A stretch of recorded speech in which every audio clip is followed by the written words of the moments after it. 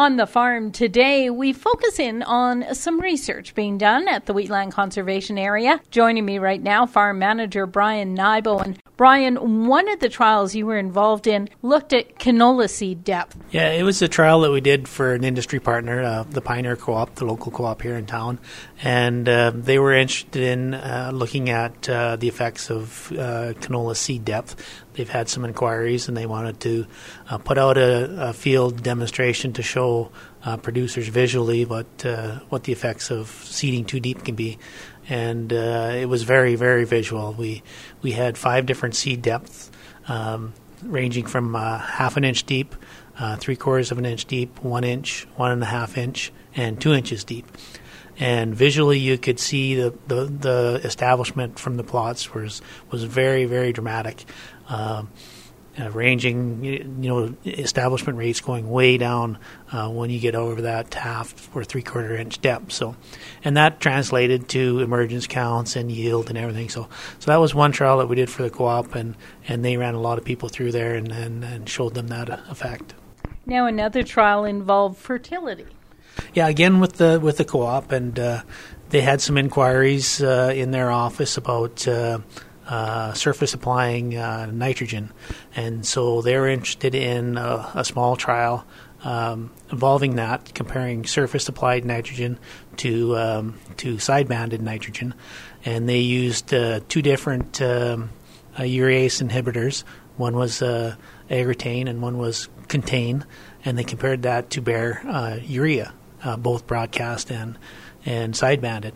So what they did is they came out with these DOSA tubes that measure volatilization rates coming off those different fertilizers, and noticed some very nice effects there from the Agritane, protecting the nitrogen a little bit more, and seeing far less volatilization from the Agritane treated urea compared to the surface applied urea. So that was very interesting, and again that translated to yields again. So that was another one that the co-op was very interested in, and we're happy to put that out for them.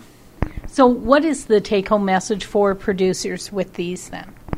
I would say probably consult with your local agronomist, Pioneer Co-op, or whoever you deal with, because they know a lot about these products, and they can find the best one that is suited for the producer. There was also a trial that Wheatland was involved in that looked at hybrid brown mustard agronomy. Swift Current was involved, as well as a number of other locations.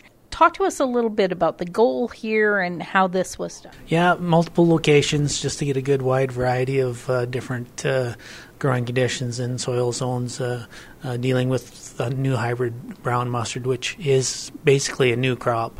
It reacts very differently than your traditional mustards. It's very much more aggressive once you get it established, and we wanted to, since how it is a new crop, we wanted to nail down some basic agronomy on that. And one of them was a seeding rate trial, and the other one was a fertility trial, a nitrogen trial. So we did that at multiple locations. And the seeding rate trial, I think 5 different seeding rates. Our target was below recommended seeding rates, and then throughout the recommended zone, and then we had one rate that was quite a bit higher. So this year for the seeding rate trial, it never worked out for us really well, just due to germination. We had from 120 seeds, we had 20 of them, germinate. So we never reached our target establishment rates to really get a good look at this. But we did notice from that these hybrid mustards were very elastic or plastic. So even though the emergence rates were very low, we did get quite good yields out of that. And that's due to the fact we had fairly significant rains in the end of June, and these hybrid plants were quite vigorous and were able to branch out and really good pod development, and we got a pretty decent yield from that, more than 30 bushels an acre. So, is this something you're going to be looking at again this year? Yeah, we got funding through the strategic field program through the Ministry of Ag to look at this further, and really nail down this bit of agronomy that we need to figure out. That's Brian Nybo, Farm Manager at Wheatland Conservation. For Golden West, I'm Glendalee Allen Vossler.